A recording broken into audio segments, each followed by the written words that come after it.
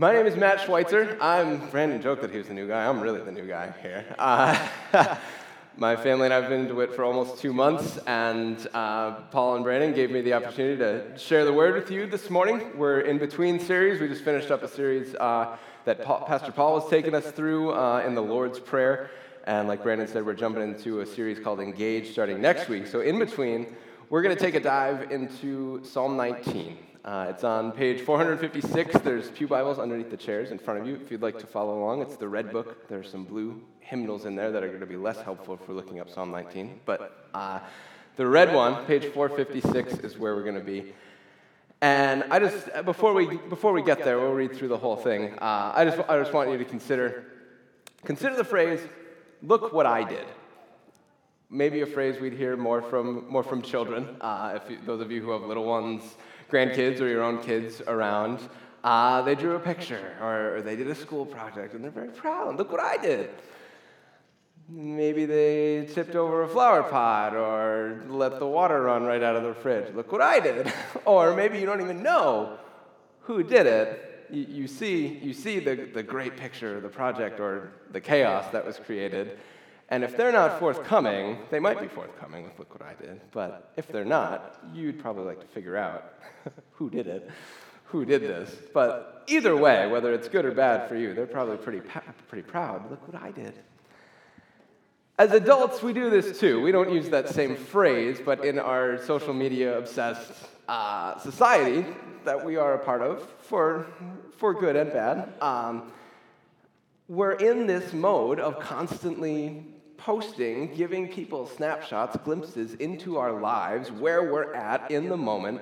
Look what I did. We may not say it with pride or arrogance or look how great I am. We may not say it in that tone, but we're saying, look what I'm doing. Look what I'm up to. I want to share. I want to maybe share something you enjoy, like Facebook posts and things, or Instagram or Twitter. We can share recipes. We can share songs. Sorry, Frobishers, I still haven't gotten you that mac and cheese recipe. I haven't forgotten, but I will. So for things like that, we can share. Look at this dish that I made, or look at this song that I found. I think you'd really enjoy it. That's more often the tone in which we'd share it. But those of us who are on the receiving end, we want to know. We know who we got it from. We know our friend on Facebook who shared it with us. But very often, if we hear a new song or we find a recipe, where did that come from? Is this like an Iron Chef recipe? Who did that song? Who played that song? We want to know the band. We want to know the creator. We don't want to stay stuck in just the creation, the product, the thing that was shared. We want to know where it came from, the source. So as we walk on into Psalm 19, it opens up with the phrase that the heavens are declaring the glory of God. The heavens are screaming God's glory of look what I did. So consider that as we walk through. We'll start right at verse 1 in Psalm 19. Again, that's page 456 if you're using one of the pew Bibles here. We're just going to take the first 6 verses. As we jump in, there's kind of 3 sections that this psalm goes through. We're going to talk about the glory of God, the law, the word of God, his word, and then we're going to arrive at how both of those things inform our need for his grace, and we'll talk about how he supplies, how he meets us, how he graces us as well. Before we dive in and read, I invite you to join me in prayer. Father God, we thank you for the grace of this day, another day of life. We thank you for the warmth of the sun and the ability to gather in this place for your honor and glory. I pray in this time as we look to your word, use the words you've given me this week. May I be clear. May it be edifying and useful for the building of your church. May it be informing for your people and honoring to you. Teach us all this day. In Jesus' name we pray. Amen. Psalm 19, starting in verse 1. The heavens declare the glory of God. The skies proclaim the work of his hands. Day after day they pour forth speech. Night after night they reveal knowledge. They have no speech, they use no words, no sound is heard from them. Yet their voice goes out into all the earth, their words to the end of the world. In the heavens, God has pitched a tent for the sun. It is like a bridegroom coming out of his chamber, like a champion rejoicing to run his course. It rises at one end of the heavens and makes its circuit to the other. Nothing is deprived of its warmth. So right off the bat, again, this first section is talking about the glory of God and how it's declared. The heavens declare the glory of God. The skies are proclaiming the work of his hands. These heavens, this word isn't literally the heaven when we think about heaven or hell. This is the skies. This is what we see when we look up at various times of day. There's four different types of heavens that are being talked about here. There are the watery heavens. We have clouds. There's moisture in the atmosphere. The aerial heavens, you think about winds and gusts and storms. The solar heavens, that would be the sun, the daylight that we experience, and then the starry heavens at night, the lights that are there to light up the sky. Why would there be these four different types? Why? I mean, we talk about the heaven. That's a pretty glorious place in itself. But these four heavens are there because the action is ongoing. It's not that the heavens are only declaring the work of God when the sun is out. It's a constant thing. The creation is constantly glorifying the Creator where it came from. It's ongoing. They are declaring. They are proclaiming. It's active. They're pouring forth speech and revealing knowledge. It's gushing. It's spewing. It can't be contained. There's an immense quality to it. Verse 2, day after day, they pour forth speech. Night after night, they reveal knowledge. They have no speech. They use no words. How can that be? He just said in one verse, they are pouring forth speech, but then they have no speech. They use no words. And this is actually the same original word in both of these verses here for speech and words. He's saying the same thing, but there's this paradox. David's the one who wrote this psalm. He can't describe his experience. As he's reflecting, as he's praying, as he's taking in the glory of God, it's something that he can't even quantify. He can't put into normal words. He doesn't think there are words that he could use that we could properly explain the magnitude of the glory in God. It's as if it's coming straight to his heart and mind, from God's heart and mind. There isn't a formal way that we as humans can think to communicate that he's receiving this. It's not a written word. It's not a spoken word. Yet, the heavens are screaming the glory of God. Verse 4, this voice goes out into all the earth, their words to the end of the world. Again, he's using these words that would describe speech and communication, but he's not literally hearing these things. He can't explain what it is, but he knows it's there. He knows it's there. He knows the glory of God is present. This word for voice here can be translated as a measuring line or influence. So the scope that these words, that the glory of God will go to, is to the ends of the earth. There is no limit for them. They cannot be contained. The glory of God will be declared. And in this moment, we can talk about, again, he's using formal words for communication. And if there's spoken words, that would involve hearing those spoken words in a way, or listening. And hearing is the actual physical action of receiving communication, receiving a sound. Listening is taking that in and then doing something with it, doing an action, being compelled. That's that next step. You took in a post from someone, or you took in a project from one of your kids, and you're called to a response from that. You want to do something with it. You're either called to encourage your little one, or you want to find out more from your friend who posted about this song. You took it in, you received it, you processed it, and then we did something about it.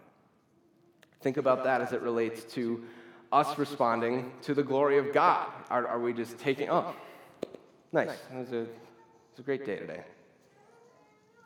Moving on.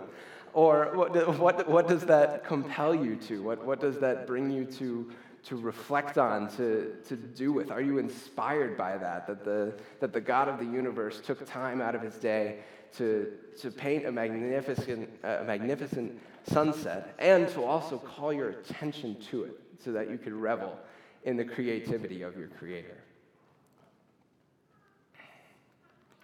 As we get into the tail end of this first section on the glory of God, he talks about God pitching a tent in the heavens for the sun. This would be similar to, in the Old Testament, there was always a tabernacle. There was always a place for God with the children of Israel, and that's what he's talking about here. There is a place, there is a constancy in the heavens for the sun, and he's not glorifying, exalting the sun over above all things, but it's the most glorious thing that he can think of in creation is the sun. It's constant, it's always shining.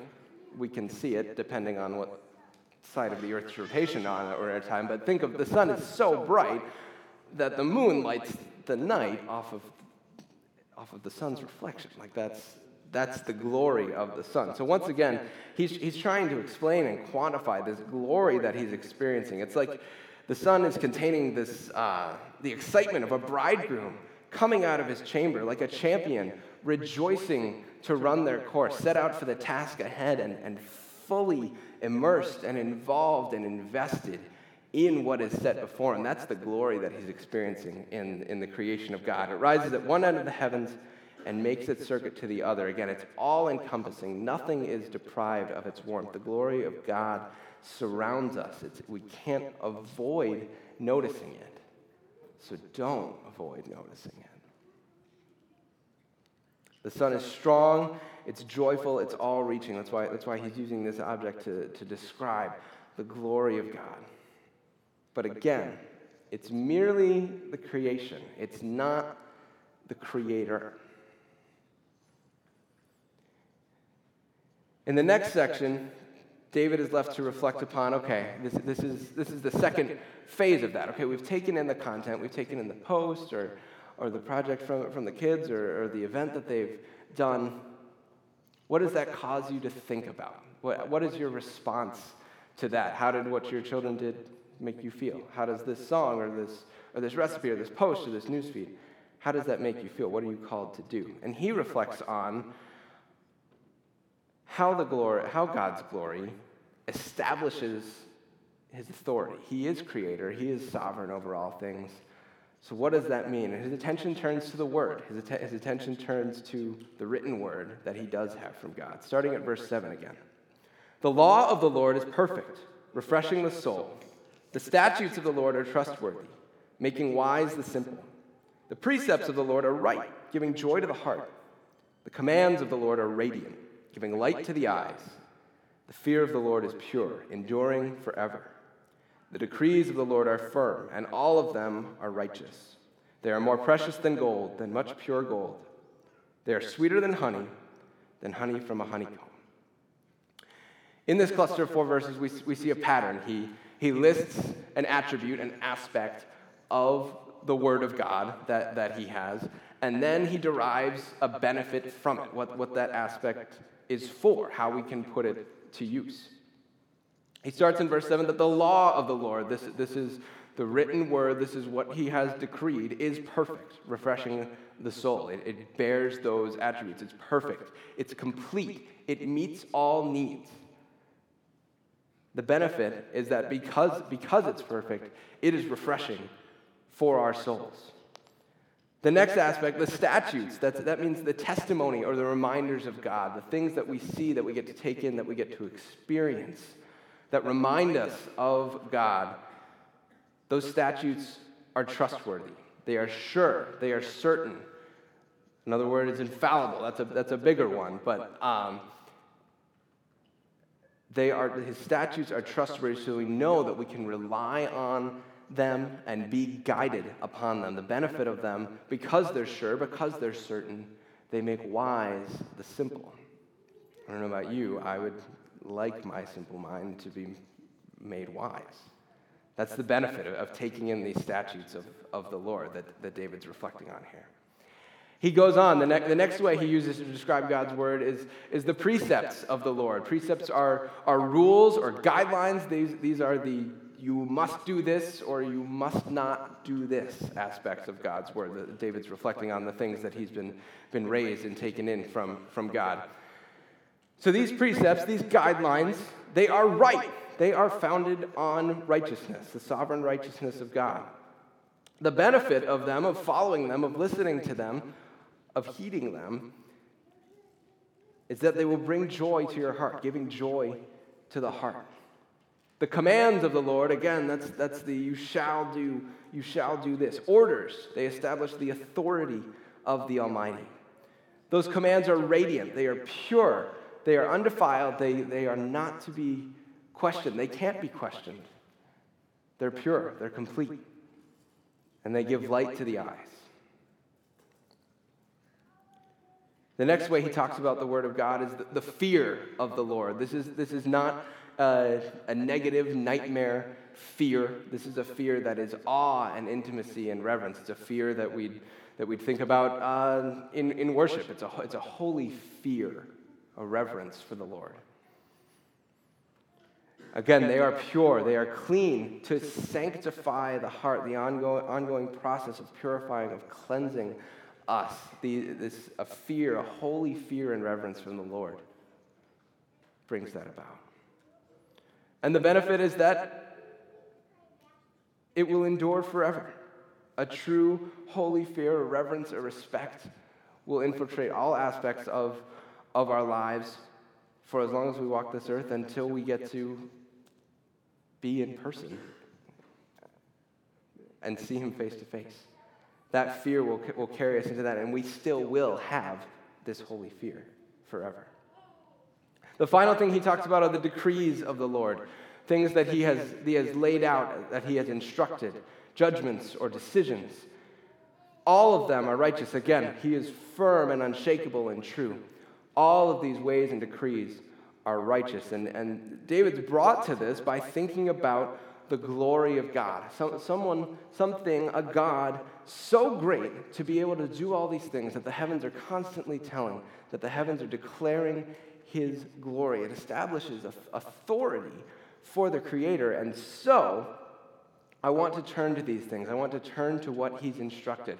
I cherish, I relish the Word of God. He says all these attributes that we just walked through, the law, the statutes, the precepts, commands, fear, and decrees, they are more precious than gold. Again, he's trying to quantify things. He's limited in our finite world, but he thinks of the best, richest thing he can.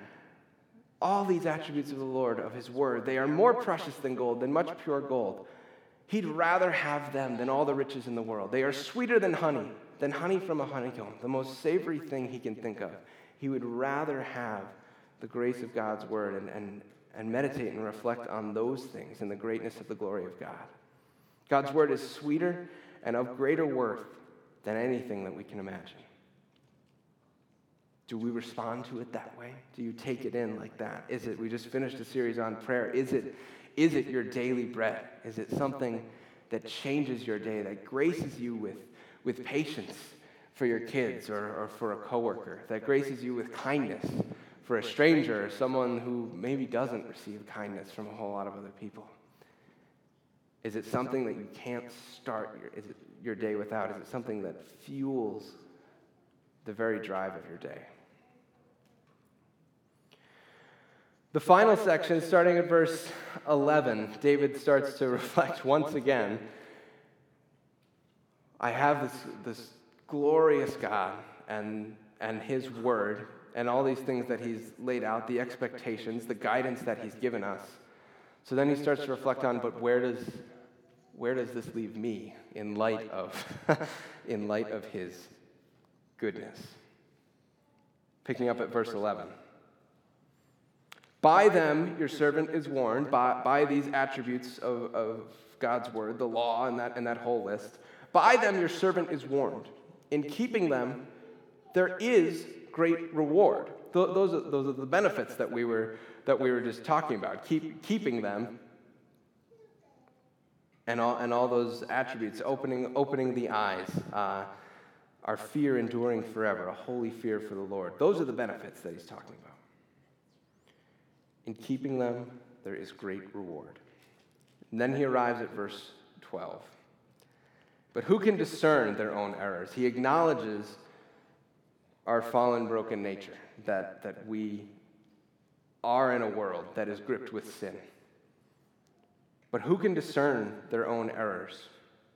The answer is the one who knows the law of the Lord. It establishes where we could stray. It establishes what sin is. But without sin, we wouldn't need God's goodness. It's something that we need to save us from ourselves, to save us from our sin.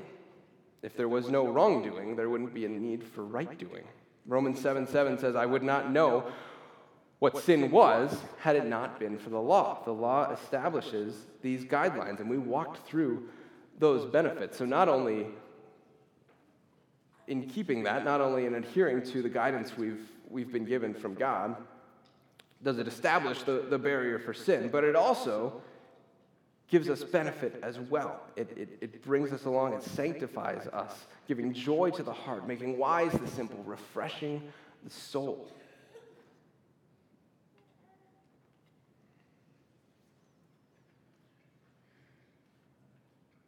As he thinks on why he needs these things, as he thinks on maybe times that he has failed, as maybe you think on times that you have failed,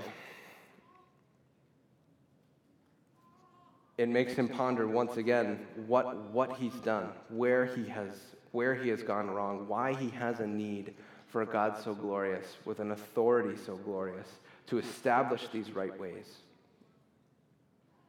How does he stack up? He reflects and asks, keep your servant from willful sins. Forgive my hidden faults, that they may not rule over me. And then I will be blameless and innocent of great transgression. He acknowledges in here that he cannot of himself do it on his own, in light of the precepts, the laws, the guidelines that God has set out. He acknowledges God's perfect sovereignty, that in that, those are the ways of God, but that sin has corrupted his world. And he goes back to God asking, I need you to forgive my hidden faults. I need your strength to keep me from willful sins, that they may not rule over me. And with your help, then I will be blameless and innocent of great transgression. He talks about two different kinds of wrongdoing here that might be a little different than we maybe think about sin. He talks about hidden faults. These are sins of weakness. They might be inadvertent, and they might be things that sneak up on us in a moment. A harsh word spoken in response, maybe a sin of non-action, maybe a sin where we did not reach out in kindness when we should have to someone. These hidden faults, they're not hidden from the world. There's certainly plenty of people to take in when we messed up. But he's thinking about the things that are hidden from him. As he thinks about how he was going through, he didn't actively think about how he could tear this person down with harsh words. But his soul was not refreshed to the point where he could respond in kindness. Maybe the anger came out in a moment in a person that he didn't know. It was honestly baffling to him in that moment, but he's still acknowledging the shortcoming. This hidden sinfulness, it could even be something, these hidden faults, it could be something that we don't necessarily acknowledge as a sin. Now, we are not the barometer of what is sin and isn't sin. That's why we have a sovereign God for that. He sets the guidelines and the boundaries. And that's not an excuse that maybe we haven't been taught this certain action is wrong. Maybe we've sunken into a sin habit that it's just become natural. We don't even think of it as wrong anymore. These are the hidden faults that David is asking God to forgive, these ways that I maybe don't even realize that I have wronged you. The second aspect, those are the hidden faults. The second aspect is willful sins that he's talking about. And these are things that when we're approached with the promises of God's grace here or the promises and indulgence of sin here, I want that in the moment. And That's the choice I'm going to make. Those are the premeditated sins, that act of defiance. And David was familiar with the word of God. We read in Numbers 15, far before this in the history of Israel, that anyone who sins defiantly, whether native-born or foreigner, whether they were part of the children of Israel or came into their land, blasphemes the Lord and must be cut off from the people of Israel. This is real life for David. David's taking this in. There are things at stake here to hold to the precepts of the Lord. He doesn't want to be cut off from the people of Israel. He does not want to be cast out from the graces of God. It's not theory. These benefits within the Word of God are real. They're not something that's just imaginative or only experienced by the elite. This is something that he says the everyday person, everyone, needs to take in, to experience, to be redeemed, to have forgiveness, to be kept from willful sins. This is something that David needs us to put into practice, needs the people of Israel to put into practice for their sakes. He closes with a very prayerful thought. May the words of my mouth and this meditation of my heart be pleasing in your sight, my Lord, my rock, and my Redeemer. Again, using words to describe the sureness that he can hold to God to. Rock, reaffirming the steadfastness of God's word. And he mentions a Redeemer here. He uses the word Redeemer, showing a faith that God will meet the need. A couple verses before, he acknowledged that he needed God to forgive his hidden faults and keep him from willful sins. He follows that up with God being his rock and his Redeemer, his intercessor, which we, with the benefit of the New Testament and living after David did, know to be Jesus, that he is our true Redeemer. He talks about in Matthew 5:17 being the fulfillment of the law, not being here to enforce or judge on the law, but to be the fulfillment of it. He knows that we have these ways of God that have been laid out for us, these guidelines to direct our lives, and he is here to fulfill those. John 3:16, probably one of the most familiar verses you could have. For God so loved the world that he gave his one and only Son, that whosoever believes in him will not perish, but will have eternal life. Jesus was the fulfillment of the law in giving his life, laying his life down to redeem those who are in need of forgiveness, which is all of us, in need of forgiveness for our hidden faults. We needed someone to bridge the gap for us. To bridge the gap for us in our willful sins, in our hidden faults. We needed that Redeemer. And some of you might be sitting here wondering, well, you don't know what I've done, you don't know what I'm up against, you don't know what I'm struggling with right now. You don't have to be perfect to show up at church. You don't have to be perfect to have Jesus redeem you. Romans 5:8 says that while we were still sinners, Christ died for us with that intention, to be a fulfillment of the glorious God, of his word, to be the Redeemer for God's people, for this world of which we are. So the glory of God catches our attention. I hope it drives you to reflect and respond to who could be so glorious. I hope it draws you to reflect and respond to the source of his glory, the word, the guidelines, the precepts that he's laid out. And I hope it draws you to cherish them, to want them, to need them on a daily basis, so that each and every day you can be reminded of his greatness, of his goodness.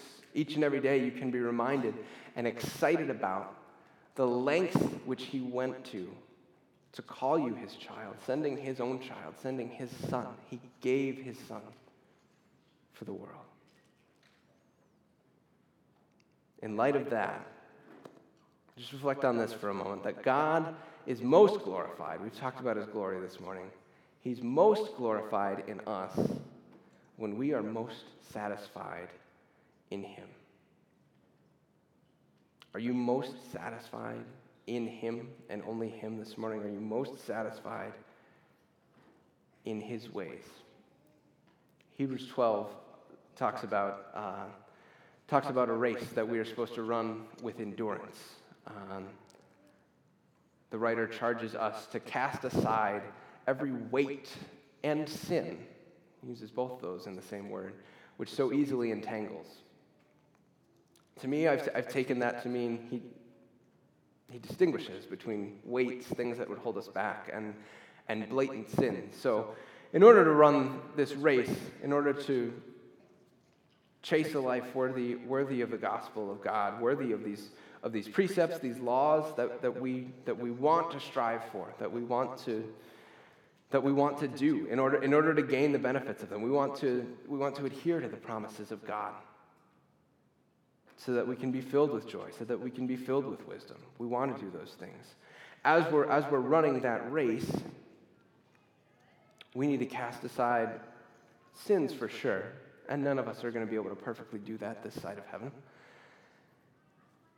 But the writer of Hebrews also charges us to cast aside weights, things that you might not think of blatantly as sins.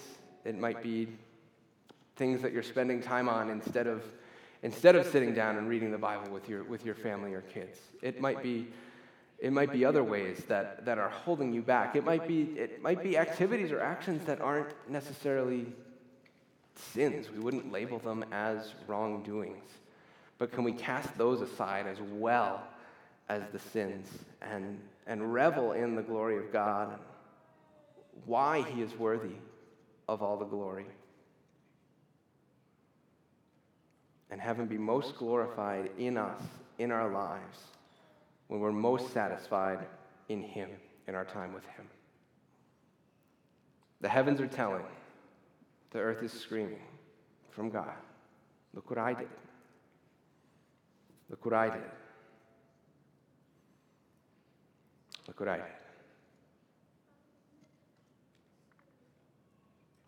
How are we called to respond? The glory guides us to his grace. We're found in Christ Jesus. Will you cherish his word and who he is? That's the life he's calling you to. Let's pray. Father God, we thank you for the grace of your word. We thank you that you are our almighty God. We thank you that you look on us as your children, in need of instruction, sometimes in need of discipline, but always in need of guidance. Thank you for showing us, for laying out ways that are pure and noble and excellent and trustworthy, and that all these things are found in you. Give us strength and perseverance and endurance to strive to chase these things, the ways of you. For the ways that will benefit us, our personal soul, our personal health, for the ways it will benefit our family, for the ways that it will benefit your kingdom, your church here on earth. We want you to equip us. We want you to build us up for your work. Thank you for including us in that, but most of all, thank you for sending your Son to be our Savior, to be our Redeemer, to be our hope, our once and future hope. I pray every soul in this room would know that truth, would be constantly reminded of it. We thank you, Jesus, for everything you've done. In your holy and precious name we pray. Amen.